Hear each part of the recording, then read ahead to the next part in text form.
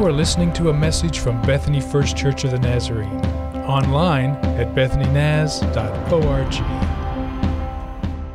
Well, Pastor Rick and a team from BFC are in Eswatini. You're familiar with our ministry there, and some of them have been there for a couple of weeks, and Pastor Rick has joined them. So he's not here with us today, but we have such a special person delivering the message today of God's Word and transformation and grace in his own life and his family's life. He's going to tell you all about it. Reverend Larry Morris is with us today, and Larry and his wife Christy are members at BFC, and we're just so glad to have them with us. Larry, for his job, he's Vice President of External Relations for SNU. And so he gets to work with churches and pastors and alumni across the region. And we're so honored to have him here with us today. Would you please give a warm BFC welcome to Reverend Larry Morris today?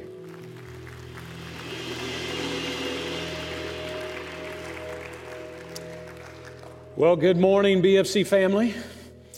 Well, I want to start out by just thanking you as a church for your partnership with your university, Southern Nazarene University. I know many of you probably attend there, some of you have worked there, and I've just been in this role for about 8 months now. I've pastored for the last 30 years and I've been in Houston for the last 9. But over the last few months, I have witnessed God at work on our campus through our students. We have a great mission opportunity, and Actually, before I ever got this job, I couldn't imagine Southern Nazarene University without the partnership with Bethany First Church. It's like the two just go hand in hand. So thank you so much for being our partners in ministry. Also, I love your pastor. I am so thankful for Pastor Rick. He is one of my dear friends, and what an opportunity he has given me this morning. And I probably one of my favorite memories in life include your pastor. He called me some years back and said, "Larry, why don't you go to Africa with me? Let's go to Eswatini, Swaziland." And I'd never been to Africa, and I thought this would be an excellent opportunity, especially get to go with him. And so I went with him and a group of students from SNU, some of them from this church. We had an outstanding time until we were on a safari of some sorts, and there were some hippos out in a lake next to some crocodiles. I mean, this only happens in Africa, right? And Pastor Rick tells one of our college students, "Why don't you throw a rock at that hippo and see what happens?" And they did, and the hippos moved rather quickly, thankfully not in our direction. But I realized at that point maybe Pastor Rick was not the guy I wanted to go to Africa with. But from that, we developed a great partnership with our church in Houston, built a preschool there, and actually my wife is coming back from there today because she got to see the preschool. So love Pastor Rick, and I'm thankful for this opportunity. He asked me to share, he asked that I would share God's story in my life and in our family. I shared this with one of our denominational gatherings, a district assembly, not too long ago. So if you were here, you've heard it. But he just thought it would be good for you to hear it. So I'm honored to be able to share it today. If you have your Bibles, would you turn with me to Ephesians chapter 2? Ephesians chapter 2. In my church, I'd have to say, if you have your Bibles or your phone, turn to that. And most of us would go, "Yeah, but it's going to be on the screen. Why should I do that?"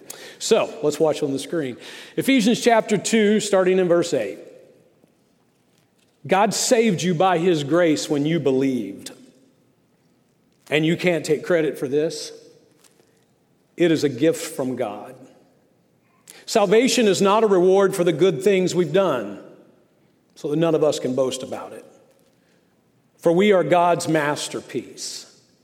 He has created us anew in Christ Jesus so we can do the things he planned for us long ago.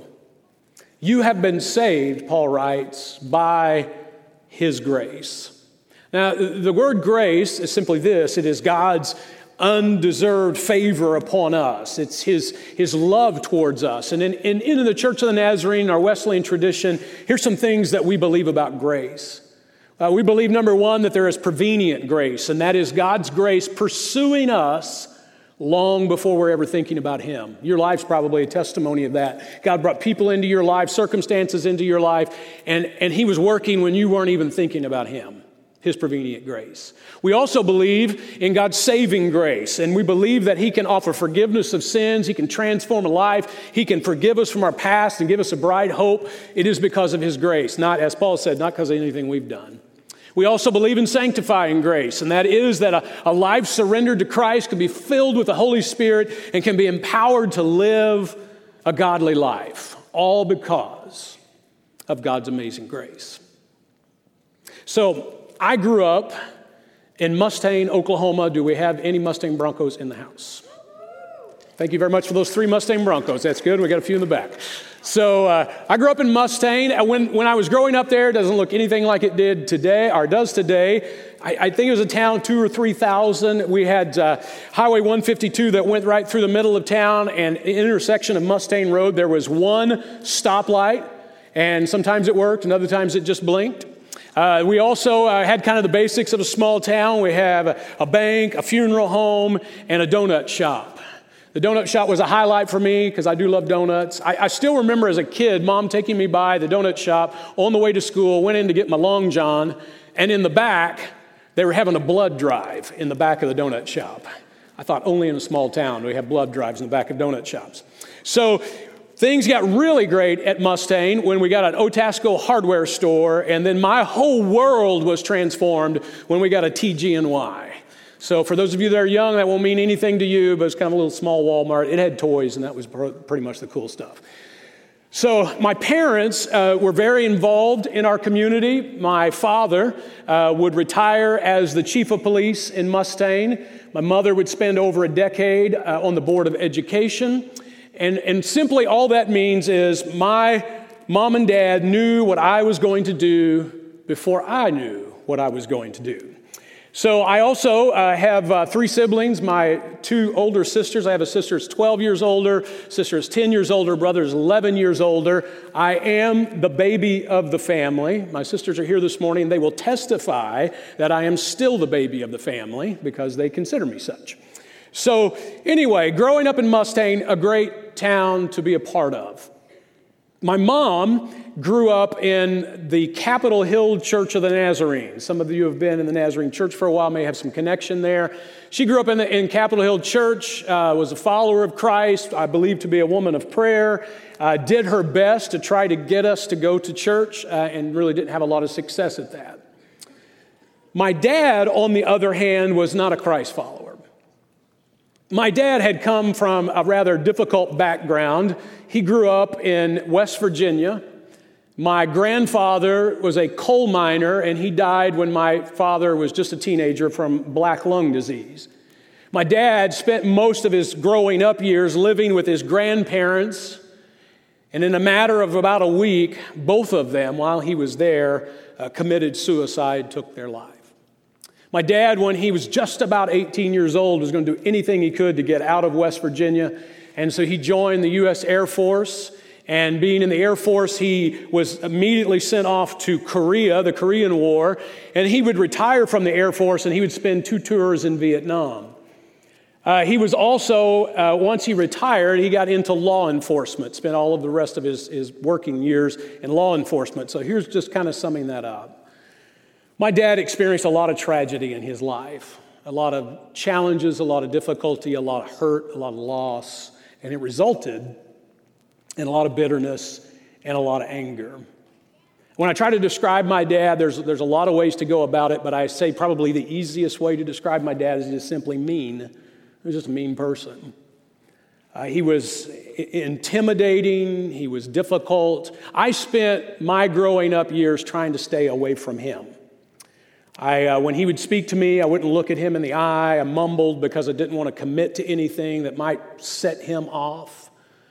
Our home was a place of a lot of arguments and stress and abuse. And I remember one instance, I was just a little guy, and I was up in my mom and dad's bedroom, and I was having a conversation with my mom, and I heard my dad's car drive up. And every time I heard my dad's car drive up in the driveway after work, my anxiety would pick up. I would begin to be stressed because I didn't know what was going to happen. We never knew what it was going to be like after work for him. And so I heard his car drive up. I began to get anxious. And then I hear him slam the front door, and I know it's not going to be a good night. I can hear him stomping up the stairs. He goes into the room where I'm with my mom, and he and mom have some sort of interchange, and before I know it, they're screaming and hollering.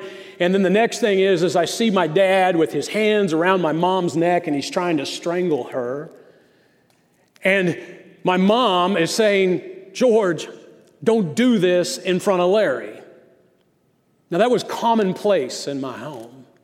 It was just a home that there was a lot of stress and difficulty. And so things were difficult, and then things went to a higher level of difficulty on September 9th in 1974. September 9, 1974, I'm 6 years old. I think I'm in the first grade. After school, I come home and I do what I had typically done after school. I went out into the backyard and got my trucks and cars and all those kind of things, and I'm just playing around, having a good time. And my older sister, Debbie, comes out and she says, "Larry, we need to go into town. There's been an accident." I don't know what's all going on, and so I get in the car and we leave our neighborhood and we head up Highway 152 near the intersection of Check Hall Road and Highway 152. But before we get there, that road at that time was just a 2-lane highway, and there were cars lined up on both sides of the road, people everywhere. My sister pulls in behind the last car in line. She looks at me and she says, "Do not get out of the car." So I sit there, she gets out, and she makes her way up to where whatever is going on, not there long, gets back in the car, says to me, it was Philip. Now, Philip's my brother. We turn around, we go back to our neighborhood, pull up to the house, more cars, more people. People milling around out in the yard. We pull into the driveway, I get out, I go back out into the yard to just trying to figure out like something odd is going on and I'm not sure what it is. But I'm not there long, and I see my dad's patrol car drive up in our driveway. My anxiety picks up. I'm thinking, what's he doing here and what's going on? He gets out of his car, and he doesn't look like the dad I know. Now, the reason I say that is that my dad, he was not necessarily a tall man, but he always stood up tall. Dad's theory was you stand up tall, you look people in the eye, you have a firm handshake, and you keep your shoes polished was another big deal for him. But this time, he didn't look like that. Most of the time when you had a conversation with my dad, you were looking at the end of his index finger while he was giving you the right act. But this time, he was kind of bent over, and something was obviously not right. He started walking towards me. As much as I could remember, all I could think of is, what is going on? What's he going to say? And why is he coming towards me? So my dad comes out into our yard. He gets down on his knees. He looks me in the eye. And for the first time, I see my father crying. And he says this. He said, "Larry, today, Philip had to go to the hospital. And he's never coming home." Now, for this little 6-year-old guy, I knew what that meant. That my brother Philip had died. And what had happened is that my brother was on his motorcycle, and he was at that intersection, or near the intersection of Check Hall Road and 152. A truck did not see him, pulled out, and it was a tragic accident. My dad was one of the first responders to his son's death. So things in our home went from terrible to horrific. I mean, it was just all of us trying to do anything we could to be away from him, to get out and away from the house. We didn't know what to do, how to handle it. I remember times as a kid just sitting in my closet, covering the hands over my ears, hoping not to hear the screaming that was going on. It was one of the most challenging experiences that I had ever walked through. All right, so I want to fast forward a little bit. Fast forward to 1982. I am at the end of 8th grade. I'm about ready to go into 9th grade. I'm out riding my bike out front. And my mom comes out and she says, "Larry, you've got a phone call."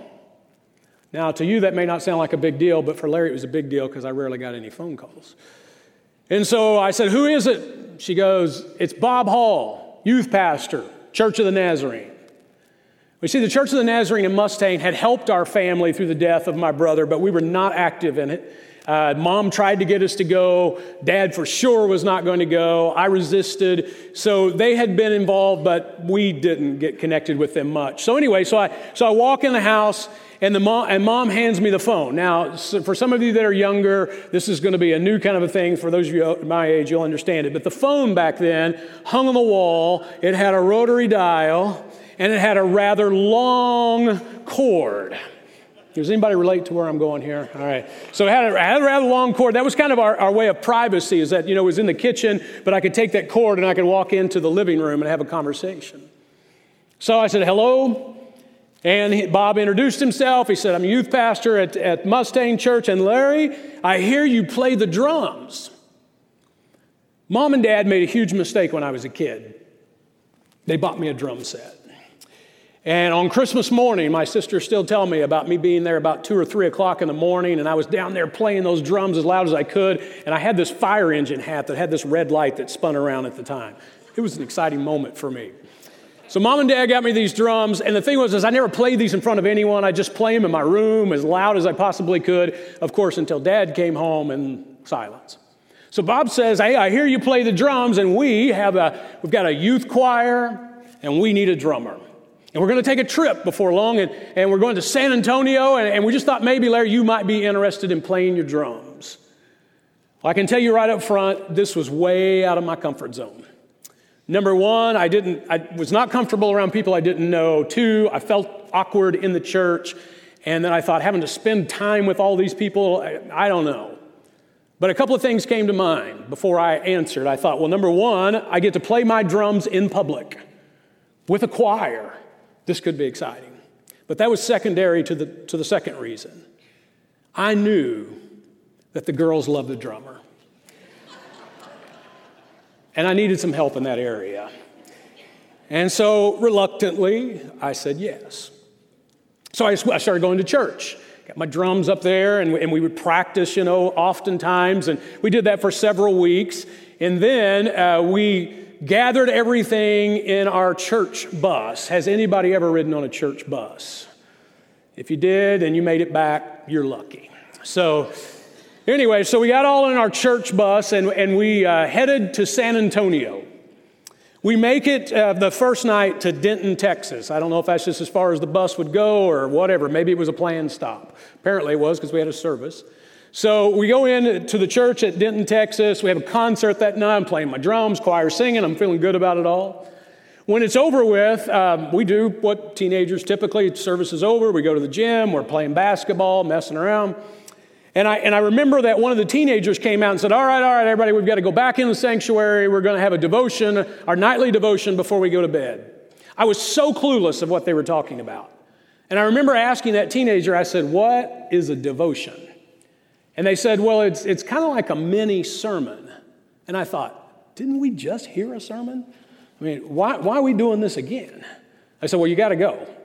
So I go in, and our pastor is in the sanctuary with all of us, and he's saying something that ultimately I don't even remember what he said, which is a consistent part of this whole story. But I don't remember all that he said, but I do remember this, that when he got done, I got up, and I went to the altar at that church. This is foreign to me. But I went to that altar and I started praying and I started crying. And people came down and prayed with me. And it was just, I wasn't really sure all that was going on, but something was happening, and it wasn't something I'd ever experienced before. So after the prayer's over with, and I'm listening to my sponsors as they're talking to me, ultimately that night at that church, I gave my life to Christ.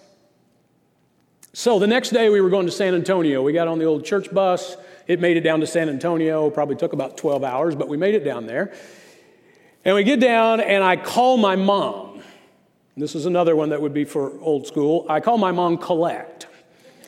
So for you who are younger, cell phones, you're not even sure where we're at on this one. But I call her Collect, which means she's got to accept the charges to answer the phone.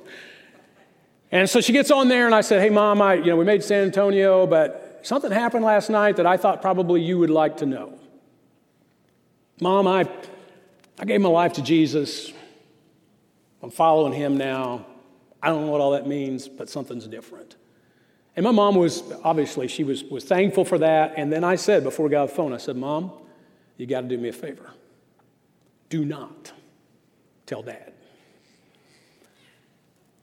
Well, we had a great trip. We got back home, and it was just a matter of a couple of weeks, and I was out in the backyard, and my dad was always big about chores. It was about, the yard work. It had to happen. And with my dad he'd have a whole list of things you had to do, and then he'd come out and tell you how you weren't doing it right, and then he would do it, and you watch me, and then I would do it, and then, it was just always a fiasco. But anyway, I'm out there doing the chores, and my dad comes out to see me. Anxiety picks up. You're like, what's going on? What kind of confrontation are we going to have here? He comes out, and this is what he says. He says, Larry, I hear you became a Christian. Now, as I said earlier, when my dad would speak to me, I wouldn't look at him. I would hold my head down, and I would mumble. I didn't want to commit to something that was going to get me in trouble. But this time, I still remember it, this teenage kid stood up tall, looked my dad in the eye, and I said, yes, sir, I did. And these were his words. Well, good luck with that. He turned around and walked off. Well, I got fully engaged in the church. It became my safe haven. If you have been there, you understand that. If you have teenagers or kids who come to church and they don't have a family with them, just know they're there a lot of times because it's a safe place. And so I was there. I was there every time the doors were open, Sunday morning, Sunday night, Wednesday night, whatever you've got going on, Larry's going to be there. I remember it was a Sunday night service, and the pastor got up to speak. I don't recall everything he said.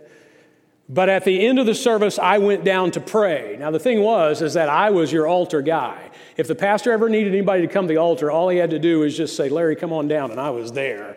And I was ready to pray at any time. And so I got down, and I prayed, and I was weeping, and I don't remember everything that was going on, but I do remember this part. There was a youth sponsor, a lady. She came, and she put her hand on my back, and she prayed this prayer. She said, Lord, would you just get a hold of Larry's dad's life? He needs you. George needs you. And so as I'm there praying and I hear her saying this, and this is going to seem kind of odd, but when I'm hearing her pray this, it's like it is the first time in my life that I realize what is wrong with my father. He is not a Christian. He's not a Christ follower. And so when all that's over with, I stand up in front of the church. It's about 50 folks, and I think I'm 13 at the time. And I stand up, and I just say, would you do me a favor? And would you start praying for my dad? Everybody knew my dad. Many people had an encounter with my dad. They were willing to pray. And so Larry, we're going to pray for it. Well, so I went out of the church that night, and for some reason, Dad was picking me up from church. I remember his car. It was dark, and all I could see was the end of his lit cigarette. I got in the car. He didn't say anything to me. I didn't say anything to him. But in my mind, I went, buddy, we got your number. There are people praying for you. Well, so I continue to be very involved in the church. The next year, we're going to go on another choir trip. And this time, it's big time. We're going international. We went to Arkansas. And so we loaded up that bus, and we went to Arkansas, and we had a spectacular time, and it's just like, I'm away from home for a week. It was great. Well, whoever was leading the choir, I think it was the youth pastor, he came up with this idea. He said, all right, what we're going to do is we're going to come back Sunday afternoon to our church, and we're not going to go home, and we're going to have a concert on Sunday night. It's going to be a homecoming concert. This is pre-Gaither stuff. We're cutting edge, all right? So we stick around that afternoon. I set my drums up on the platform. We get the choir all together, and Sunday evening comes, and I'm on the platform playing my drums, choir singing. and I see my dad walk in the back of the church. And I immediately think, what is he doing in my safe place? He comes in, he sits down on the back row, he crosses his arms, and I try not to look at him. I can't imagine why he is there. So when we get done, I come and I sit down on the second row of the church just because I didn't want to be close to him. Pastor gets up to speak. Don't remember much of what he had to say, but he's your district superintendent, Dr. Terry Rowland, so you can just tell him that Larry didn't remember anything he had to say. I don't remember much he had to say, but I'm praying. And I hear a commotion out of the left side. I look up, and I see my father walk by me. And then I see him kneel at that altar in our church. And for the second time in my life, I see him cry. Now, I'd like to say I jumped for joy and thought everything was great. I just sat there frozen. I thought, I don't know what to do with this moment. People were like good Nazarenes. They gathered around him. They beat him on the back. They said, praise the Lord and all these kind of things and prayed for him. And then once they quit praying, my dad stood up. Now, I've been a pastor for some 30 years, and what he said next is kind of what nightmares are made of for pastors. My dad stood up and he said, preacher, I got something to say. And he walked up on the platform. I'm like, oh no. He gets up and he stands behind the pulpit and he looks out over that congregation. And for the second time in my life, I'm sorry that for now he's crying as he was, and he says something like, I've been a mean man for a long time. But I think tonight that Jesus has changed my life. And folks, he did. My dad's personality did not change. He was still type A, but he was type A for Jesus now. I remember going with him places. I remember one instance. We were at a gas station in Mustaine, and apparently he knew the person next to us that was filling up their vehicle, and he just started getting into them. He was like, you know what your problem is that you don't know Jesus. And if you'd give your life to Jesus, you wouldn't be in so much trouble. And I'm like, Dad, would you just chill out? You are embarrassing me in all of this. Well, when I told Dad that I'd felt a call into ministry, so yeah, I'm like a junior, I think, or so in high school, and I said, Dad, I feel like God's calling into ministry. And he's like, well, what's that mean? And I said, well, it means, I think I'm going to be a pastor, and I need to go to Bethany Nazarene College and get my degree in religion and all that kind of stuff. And his first response was, well, how much is that going to cost? And I get it. And so I remember him saying, well, if that's what you feel like you need to do. And I told him how much it was going to cost. And so every semester we would go to Mustaine State Bank. We would go into the vault and pull out the safety deposit box. He made sure I went every time. And he'd pull out these savings bonds that he and Mom had been collecting to send one of their kids to college. He'd fill them out. We'd go to the teller. He'd cash them in. And then he'd write me a check to go to school. He wanted to know that they had made a sacrifice for me to do this. So I go through college, I graduate, and I go to my first church. And the first Sunday I'm in Bristow, Oklahoma, my mom and dad are there. When the service is over, my dad is at the back door where people are going out, and he's saying, you don't realize what kind of great preacher you got right here. You're really going to like this guy. He may be young, but you're going to like him, and he's shaking hands and all this kind of thing. And the next time I went to another church, I knew he was going to be there, and I called Mom. I said, Mom, would you and Dad just not come on my first Sunday? And she's like, but honey, your dad's so proud of you. He wants to be there. And so there he was. Well, you're going to love this preacher. He's the best you could ever hope for. I think it's been about 14 years ago, and my dad went in for a heart procedure. And the procedure didn't go well, and my dad passed away. We were putting together his funeral, and we thought, where are we going to have this thing? There's going to be a lot of people there.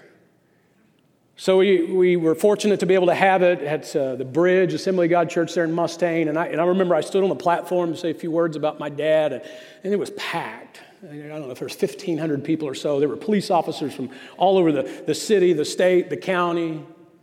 I looked out over the people that my dad had influenced. I remember afterwards, our family got into the family car to get into the procession, and where we pulled out, ironically, where we pulled out was very near where my brother had been killed years before. I thought to myself, if it wouldn't have been for the grace of Jesus, I don't know where we'd be. I don't know what this family would have been like. I don't know if anybody would have showed up today. Well, we pulled out on Highway 152, and it was surreal. It was almost like something you'd see in a movie. There were police cars that were leading the procession, and people in Mustang came out of their businesses, and some took their hats off and stood in honor as the procession went by. If you went to Mustang Cemetery today and you went to my mom and dad's headstone, where sisters and I decided that on the headstone, and with mom included in the decision, we decided, we need to put that phrase that dad had become so famous for on his headstone. And the phrase is that anytime you had a conversation with my dad after he became a Christian, you get done and he would go, hey, wait a minute. You thought you were going to get another speech. And he'd say, hey, I just want you to know, God loves you, and so do I.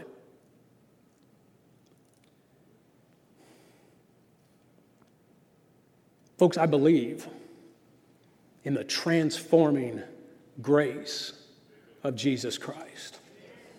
I believe in it. When I look at my dad's life, God was pursuing him long before my dad was ever thinking about him. He was putting people into his life, situations that were coming about. And you can look back and you can see the grace of God was pursuing him when he wasn't even thinking about him. You have some people you love very much, and they seem so far away from God. You wonder, are they listening? Has all hope been lost? Is my son, is my daughter too far? Is mom or dad or my friend, are they too far? I'm here to tell you, folks, based on the grace of God, on his goodness and his power, he right now is pursuing that one that you love. He is pursuing them to let them know that there is hope for them. And it is our hope in our faith in Christ that one day they too will have a transforming experience. I believe in the saving grace of Jesus. I believe he can do things in people's lives that we cannot. I believe that he can take a sinner and bring forgiveness to them and give them hope in a life that is difficult and challenging, but he can transform them by his grace. Not something I can do, not something you can do, only by the grace of God. And I believe in the sanctifying grace of God, which I've experienced in my life. When I saw in my dad's life, he was not perfect, but something was different. And I believe that God's grace is there to help us in this life, which becomes so challenging and so overwhelming. And then as I look at my mom and dad, who are both in heaven today, I believe in the dying grace of God, which helps us. Even in those last moments, he is there. Some of you today relate all too well with my story. You were that kid. You know the heartbreak and the pain. And I can just say, based on my experience, God can pour out his love in your life. He can help you. He can bring healing. Some of you have some kids, some people you really love in your life that seem so far away. Do not give up hope. Get some people to pray with you. God is pursuing them. And I'll just close up with this. There might just be some of you who are like my dad.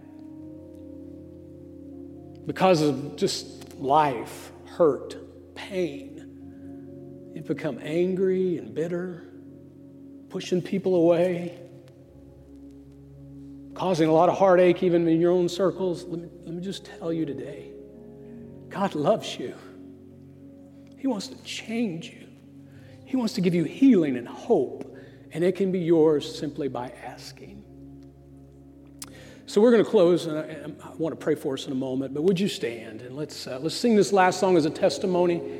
I know at our church we have altars where people can come and pray. Maybe you want to come. Come for yourself, come for another. But let us worship our God of great grace as we close. Please come forward if you like, and then I'll pray for us as we close.